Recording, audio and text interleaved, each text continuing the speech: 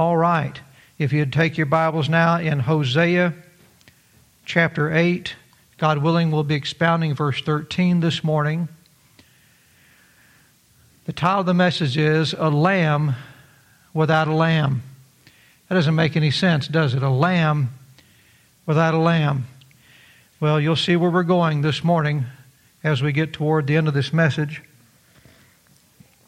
And just as illogical and impossible as that title sounds, you'll see that's exactly what people are doing with religion. Exactly what they are.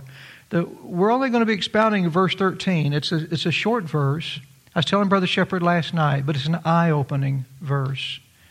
It's a verse that deserves our serious contemplation and ask ourselves, why? Why? In verse 12 last week, God said He had written to Israel the great things of His law, but Israel treated the Bible as something that was foreign to them, something that was not relevant to their lives. After so many years of living in prosperity under the leadership of God's Word, they ultimately set the Bible aside, and they chased after the religions and philosophies of the godless nations around them. But setting aside God's Word doesn't always look the way one might think. When we think of setting aside God's Word today, we think of people who say, I don't believe that Bible. No, that's just a bunch of made-up stuff. We don't believe that. Or I reject that. I once believed it, but not any longer. I no longer embrace the Word of God. And that's the way a lot of people think when they think about rejecting the Word of God. But once again, setting aside God's Word doesn't always look the way one might think. For some people, setting aside God's Word means to reject its central message. Like I said, I don't believe that. For others, it means to revamp its central message. See the difference? If a person rejects the gospel, then they set aside God's Word outright. They ridicule the Holy Scriptures, and they embrace some godless way of thinking. But if a person revamps the gospel, if they revamp the Word of God, then they reject God's Word privately while rewording its message publicly. You see the difference? Thus, they still embrace some godless way of thinking, even though they're still embracing the Bible. In Israel's case, they did both. Some rejected the Bible publicly and sought after false gods. And some rejected the Bible privately and reworded its message publicly. But whether you reject the message or revamp the message, the result is still the same. You reject the core message of the Holy Scriptures and embrace and practice a lie, whichever route you take. Having the Christian background that Israel did, and don't think Israel didn't have a Christian background. Christianity was ever since Genesis 1. It was before Genesis 1. But it's all we've ever had. And you'll learn more about that this morning. But having the Christian background that Israel did, many of the Jews back then, they didn't reject the Bible publicly.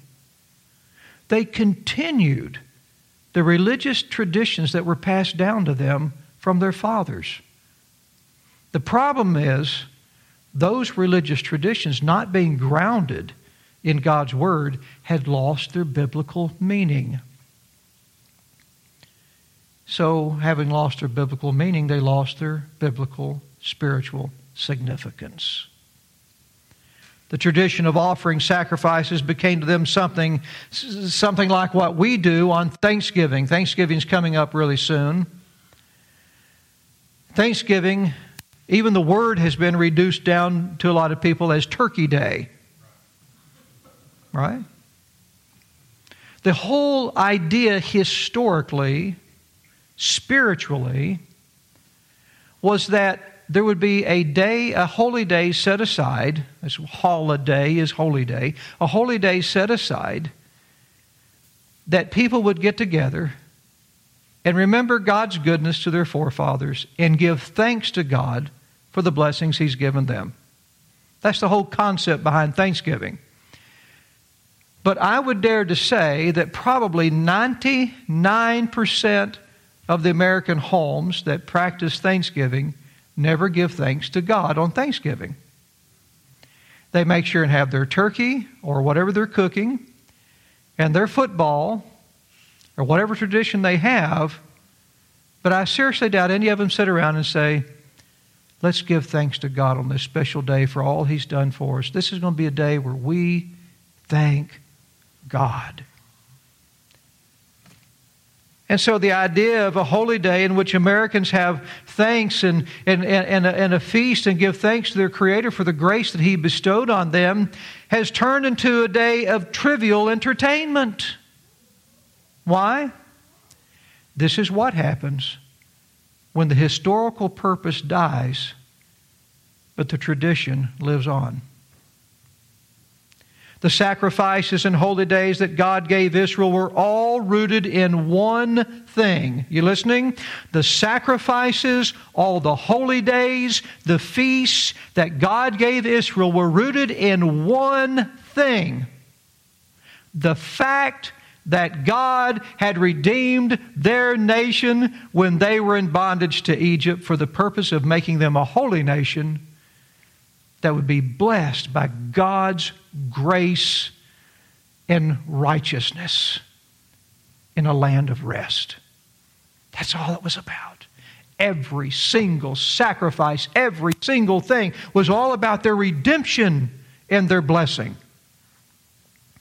Every sacrifice, every day, every religious ritual performed by the priests were for the purpose of illustrating, remembering, and celebrating the past work that God had done, and the future promises He said He would do. But many of the Israelites were no longer interested in the message and purpose of God's Word. So they set aside the core message of the Bible, keeping the holy days, but discarding the holiness thereof. Just like with Thanksgiving. God said, look now in verse 13, they sacrifice flesh for the sacrifice and eat it. They sacrifice flesh for the sacrifices of mine offerings. They were still doing that. They were still offering the sacrifices, and they ate the sacrifices. They enjoyed the holiday meals, but they discarded the holiday message. You see how that happens? I'm glad we have Thanksgiving here. I'm glad we have Christmas here because a lot of people do Christmas the same way. I'm glad not because I care about the holidays as much as I care about the illustration. Because every one of us here can relate to it. They enjoyed the holiday meals in the Bible, but they discarded the holiday message. They kept the cultural traditions, but they set aside the spiritual truths. And as Thanksgiving, the core message of Thanksgiving Day has been lost in the celebration of the holiday, so righteousness and redemption by the coming sacrifice of Jesus Christ, which is the core message of God's Word, has been removed from the religious traditions of the Jews. It was removed from their traditions then. It is removed from their traditions now. So God said, yes, they're keeping my sacrifices.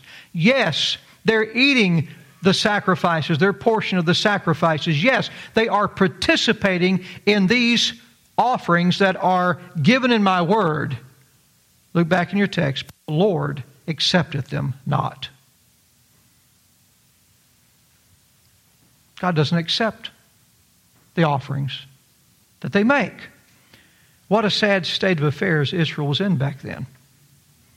Israel was offering God worship that God would not accept. See, does he do that, Brother Richard? You better believe he does. They were offering God worship that God would not accept. They were like Cain, who also offered God worship that God would not accept. Here's a kingdom truth for you. The only offering that God will accept is the offering God first offers you. The only offering that God will accept is the offering that God first offers you. In Genesis chapter 22, verse 8, when Isaac was inquiring about the lamb that they were going to offer God when they got up to Mount Moriah, Abraham answered and said, "My son, God will provide himself a lamb for a burnt offering." So they went, both of them together. God provides the lamb. God provides the sacrifices. The first sacrifice made on earth was made by God. You getting that? The very first sacrifice ever made on earth was made by God. When God slew those animals instead of slaying Adam and Eve, and He clothed them with the animals God slew. That's the offering that God first offered man. Hey, guilty man, I can deliver you, I can save you, I can cover your guiltiness by slaying an innocent substitute in your place. That's the offer that God first offered man. That's why when Cain came along with a bunch of vegetables, that's not something God offered. They had already clothed themselves with fig leaves. They had all the vegetable clothing they needed. God said, "No, that's not how I'm going to save you. We're not going to cover up sin in the sense of sweeping it under the rug. We're going to eradicate it. We're going to deal with it. We're going to punish it. We're going to overcome it." So when Cain brought these vegetable offerings to God, that was not what God first offered him. He's offering to God something strange. Something that be like me going to Lowe's. I did this a while back, in fact. It was a little fun. I was at Lowe's. I was looking for my Lowe's card, and I stumbled across a different card. I don't know what card it was. I can't remember. But it was to a different store, you know. It'd be like going into Lowe's with an Atwood's card or something, or with a Home Depot card.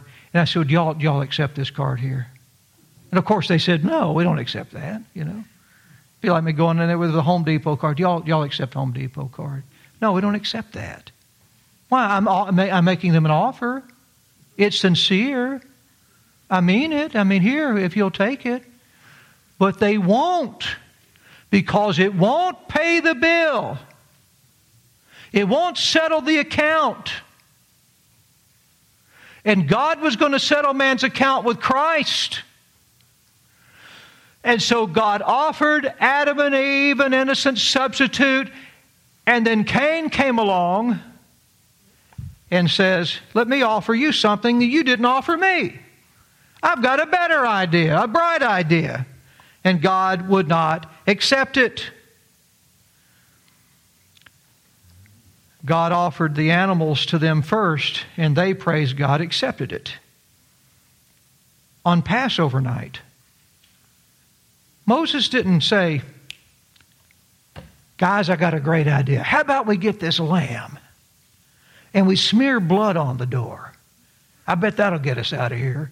That wouldn't have made any sense at all. On Passover night, Moses didn't come up with a redemptive scheme. God gave Israel the specifications for the offering they needed, and those who accept the offer that God offered them were passed over by God's judgment when He came. Kingdom truth. God will never reject His own offering, but He will reject those who do. And that's beautiful and that's sad at the same time.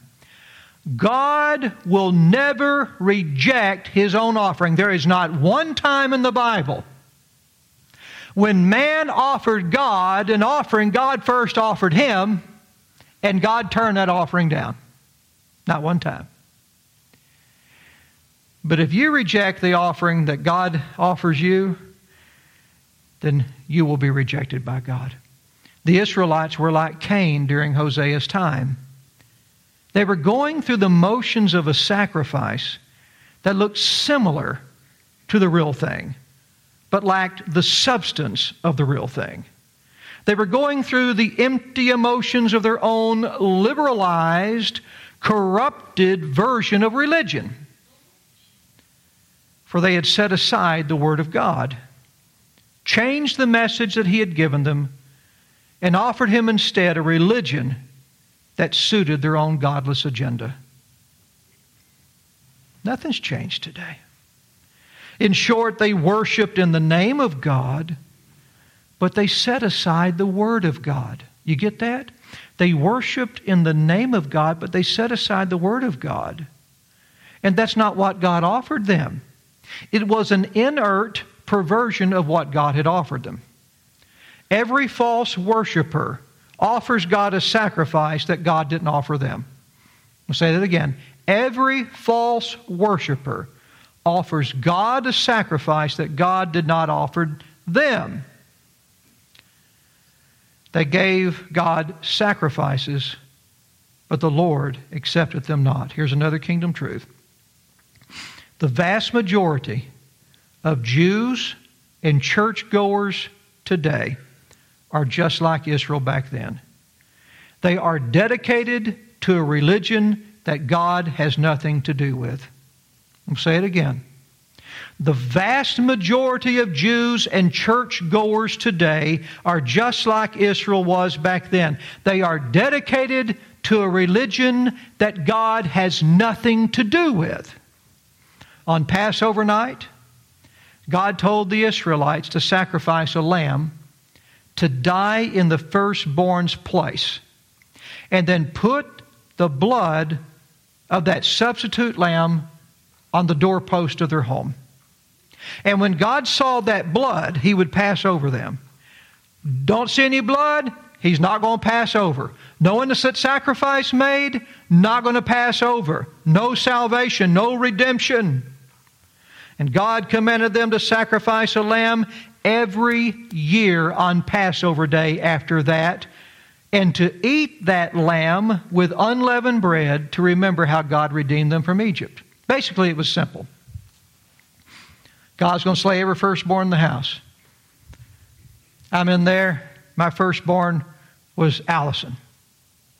Let's say that she's going to be slain. And so I say, here's what I'll do. I'll take this lamb, because God told me I could do this. I'll kill the lamb, and the lamb will die in Allison's place.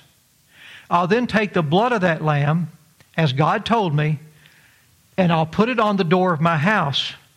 Since the lamb died in Allison's place, when God comes through to kill the firstborn in every house, He's going to see the blood of that substitute animal that died in her place on the door. He's going to say, I've already got that one. Allison's already died. You see? I mean, you can't kill someone twice. I mean, that's how come people fake being dead, you know, when the mass shooters out, they'll fake being dead. Because you can't kill them twice. And so, I've already got that one. So he passes over that house and he goes to the next one. If there's no blood on there, I'm going to get them. You see. And so that's what happened. And when God went through, he slew the firstborn of every house that didn't have blood on their door, all the way up to Pharaoh's firstborn. And because of that, they said, get Israel out of here. We can't take this any longer. And they forced Israel out of their land. Forced them out so fast Not some kind of gradual thing. There wasn't some type of evolution of salvation. It was so fast that the dough they were making bread from didn't have time to be leavened, didn't have time to rise. So they had to eat unleavened bread, which shows how quickly they were rescued by the blood of the Lamb that died for them. You see? And so every year after that, God said, here's what you do. You remember how you were in bondage. You remember how your parents, your grandparents, your great-great-grandparents, you remember how your forefathers were in bondage in the land of Egypt. And how I, through the death of a substitute, redeemed them out with a strong hand. And every year you slay a lamb to remember how a lamb died for them, which will remind you how one's going to die for you in the future, you see? And you eat unleavened bread to show the expediency of the salvation I'll offer you through an innocent substitute who dies in your place. Every year, God told him to do that. That's the Passover feast.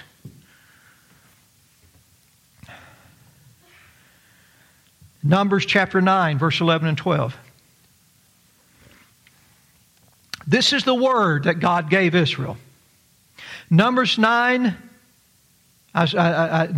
9, verses 11 and 12. God said, the 14th day of the second month at even, they shall keep it, that is the feast, and eat it with unleavened bread and bitter herbs. So the 14th day of the month, they're going to eat that lamb with unleavened bread and bitter herbs. Verse 12, they shall leave none of it until the morning, nor break any bone of it.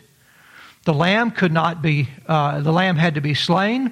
The lamb had to be eaten. It was eaten with unleavened bread and bitter herbs, and not a bone of it could be broken. Why? Because when you get to the New Testament, not a bone of Jesus was broken. According to all the ordinances of the Passover, they shall keep it. To this day, the Jews consider the Passover feast to be one of their most holiest feasts of all.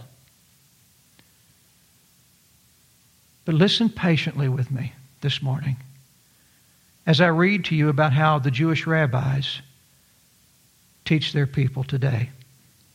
And you're going to see exactly in living, breathing color what Hosea was talking about this morning. Listen to how the rabbis explain the Passover feast that they do today. Because they still keep the Passover. The Jews do. And what I'm about to read to you was taken from the Jewish Virtual Library. It's accessed by people in over 300 countries. It was mainly established to help educate Christians about Jewish religion and to build unity between us and them, because they kind of need us to survive right now. Now, in the Jewish Passover, we have to understand you're looking at Hebrew words, and I did change a lot of the Hebrew words and updated it. I did use their words, though.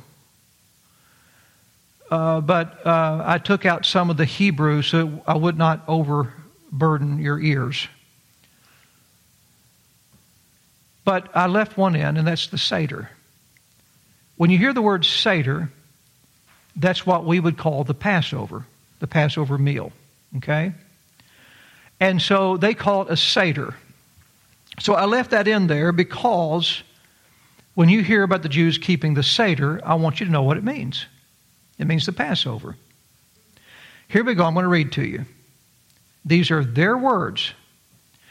The content of the Seder is summed up in 14 parts. Now, when I read to you out of Numbers chapter 9, did you hear 14 parts?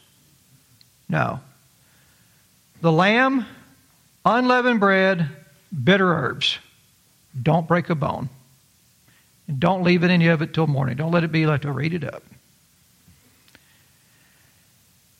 The content of the Seder is summed up in 14 parts. Sanctification, washing, vegetable, breaking, the story, blessings, bitter herbs, sandwich, dinner, dessert, grace, song, and closing. That's the 14 parts of the Jewish Seder today. Now, I'll read to you their explanation of those 14 parts. Number 1, sanctification.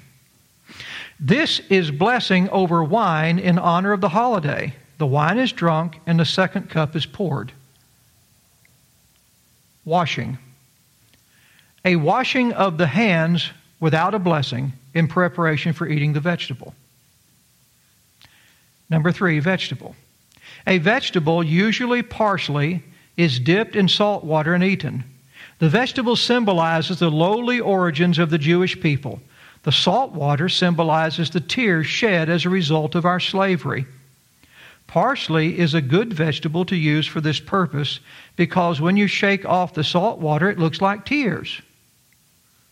Now, I want you to watch. We haven't yet got to the 4th part yet. I want you to watch how they understand that this feast is about their slavery and redemption from Egypt. But notice how all the symbolism of the parts is about them, not about the Lamb that dies for them, not about how they got out.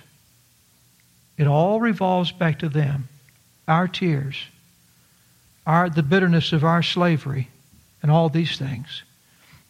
Just keep that in mind as we go. Number 4, breaking. One of the 3 breads on the table is broken. Part is returned to the pile, and the other part is set aside. The story, number 5. A retelling of the story of the Exodus from Egypt and the first Passover. At the end of the story, a blessing is recited over the second cup of wine, and it is drunk. Do you notice how they're putting parts in that aren't anywhere in what we read in the Scriptures? They're revamping its message, you see? At the same time, they're holding the Bible, but they're revamping its message. Number 6, washing. A second washing of the hands, this time with a blessing, in preparation for eating the bread. Just rituals.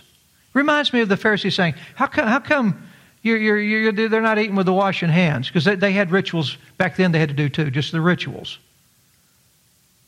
You're not keeping our rituals. So a second washing of the hands, this time with a blessing. Number 7, blessings. Blessings over grain products and the unleavened bread. A blessing is recited and a bit of unleavened bread is eaten. Number 8, bitter herbs. A blessing is recited over a bitter vegetable, eaten with a mixture of apples, nuts, cinnamon, and wine, which symbolizes the mortar used by the Jews in building during their slavery. The mortar. Remember how they would have to build the bricks and put them together and everything. And so now they have fruits, nuts, and cinnamon and wine all mixed together, and that symbol mortar they used. Where's that in the Scriptures? It's revamping the core message. Once again, the symbolism goes back to them, goes back to their experience, their hardships. Number 9, the sandwich. That's not my word. The sandwich. Rabbi Hillel, who was a very respected ancient Jewish teacher, by the way, Rabbi Hillel was of the opinion that the herbs should be eaten together with the unleavened bread and the Passover offering in a sandwich. In his honor, we eat some herbs on a piece of unleavened bread with some apples and nuts. We do not do animal sacrifice anymore, so there is no Passover offering.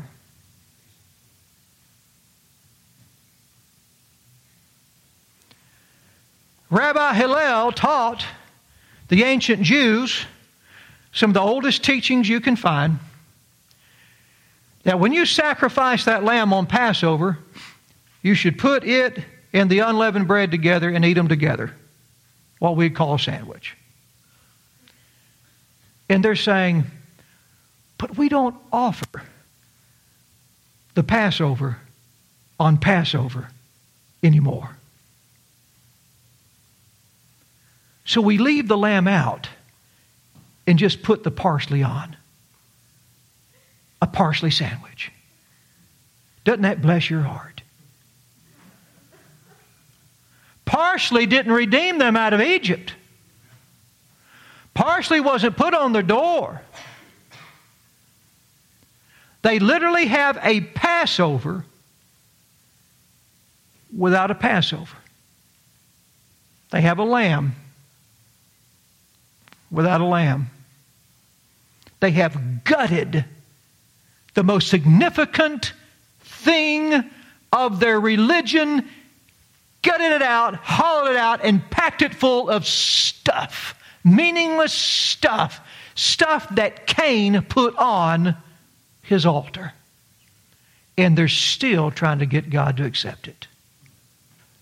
God says, oh, you're offering it. I'm not accepting it. So I'll read to you again. We don't do animal sacrifice anymore, so there is no Passover offering. Number 10, dinner. A festive meal is eaten. There's no particular requirement regarding what to eat at this meal. That's their words. When their Bible says this is exactly what you're supposed to eat, they say, oh no, there's no particular requirement. They're holding the Bible in their hand, publicly rejecting it privately, revamping its message, and giving out something totally different to the world, gutting all of Jesus out of it. Number 11, dessert. At least they've got that. There's a little Baptist in everybody. Number 12, grace after meals. The third cup of wine is poured. By now, at least they're feeling better about leaving the Passover out. And grace after meals is recited. Number 13, praises. Several psalms are recited. A blessing is recited over the last cup of wine, and it is drunk. Closing. Number 14, closing. A similar statement that the Seder has been completed. It hasn't been. With a wish that next year we may celebrate Passover in Jerusalem, that the Messiah will come within the next year. Wow. So they conclude the Passover that has no Passover, praying and hoping that the Messiah will come next year and they'll have Passover with him. And that's followed by various hymns and stories. To me, this is both very sobering and very enlightening.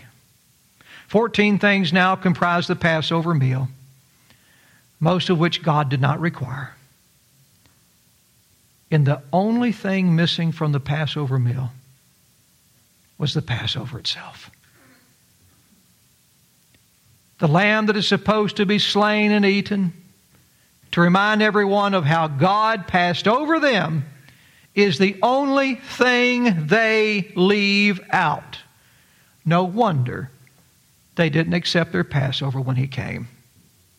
They kept the holy day and discarded the holiness. They kept the tradition and set aside the commandment. The same thing they did in Hosea's time, they do today. And because of this, Hosea said, look now back in your text, now will He remember their iniquity.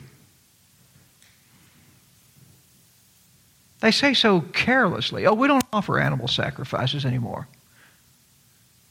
I mean, we know what God said to do. But we're too educated for that. We're too culturally refined for that now. We don't do that stuff anymore. In other words, they're saying, we don't go by God's word anymore. We don't have to. We've determined that the main part of the Passover is not important to us. God, instead of eating a lamb we'll have a parsley sandwich. And God is saying, I do not accept your watered-down corruption of my religion. God did not consider Israel's sacrifices to be holy. He considered them to be iniquity. Hosea said, now will he remember their iniquity, look back in your text, and visit their sins. And whenever the Bible speaks of God visiting sins, it's talking about God coming and punishing them for their sins. Do you know why the Jews discard the Passover lamb in their Passover meal? Because they discard the Passover lamb in their hearts. That's why. If they focused on a lamb dying in their place, an innocent substitute dying in their place, and being the means of them being delivered, they would have to look for their Messiah to do that very thing. They're doing the same thing every false church is doing. They're keeping the outward trappings of Christianity while putting away from them the message of redemption through the sacrifice of Christ. You can dress up your religion as pretty as you want to. And they've got it. They've got 14 dressings on it, all pretty. The wine, the meals, the blessings, the religious washings and all these things. You can dress your religion up as pretty as you like, but if it's not founded on the gospel of Jesus Christ, our Passover lamb, God counts it as iniquity, and He will visit iniquity one day. You can dress up your religion as pretty as you like, but if you think the truths of the Bible are too old-fashioned, bigoted, misogynistic, and antiquated for people like us today, God counts your religion as iniquity, and He will visit it one day. God had delivered Israel from Egypt. Now God says, look back in your text as we close, they shall return to Egypt. I got you out. How? By the Passover. By my word. Guess what happened? They just disregarded the Passover. They just disregarded His word. Now what happens? They go back to Egypt. Not necessarily that they'll go back to Egypt physically and reside there. Egypt wasn't the problem. Egypt was never the enemy. The enemy from day one has been sin. And so God's saying, I brought you out of bondage. Now here we go again. You're going back to bondage.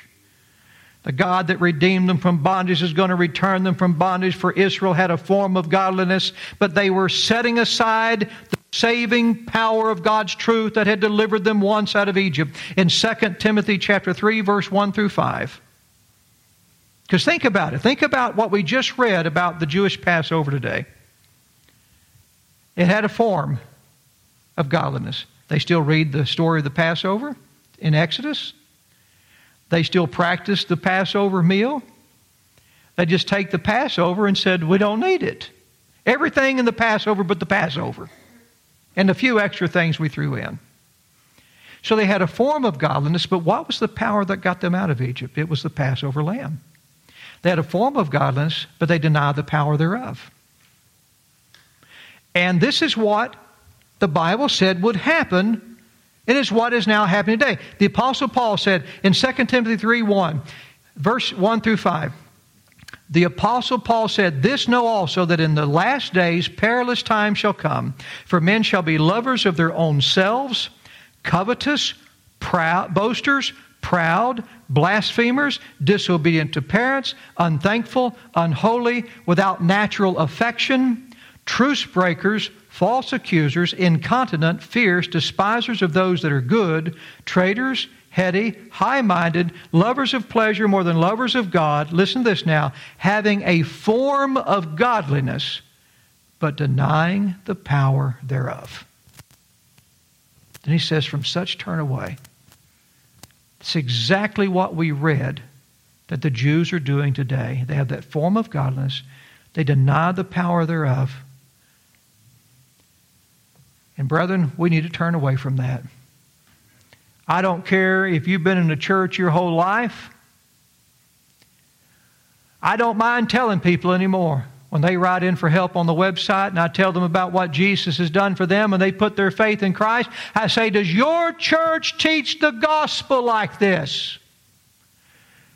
If they say no, they teach A, B, C, and D. You know what I say? You need to get out of there. Get out of there. I don't care how long you've been in the church, your grandparents, your family, your aunt, your uncle. I don't care if all your friends are there. I tell you what, I'd rather eat the Passover with a few people than stay and eat a parsley sandwich with all my friends I grew up with. Let's pray. Father, we thank you so much for your precious word. I thank you, Father, that we have the power of redemptive liberty in Jesus Christ. We don't have a form of godliness. We have the image of the invisible God, the firstborn of all creation. We have the Word that was made flesh and dwelt among us, of whom our forefathers in the faith beheld His glory, full of grace and truth, of whom John the Baptist looked and said, Behold the Lamb that takes away the sin of the world. And now the Apostle Paul says, I am not ashamed of the gospel of Christ, for it is the power of God unto salvation. Lord, we can lose the form, but thank God, by our faith in Jesus, we'll never lose the power. In His name.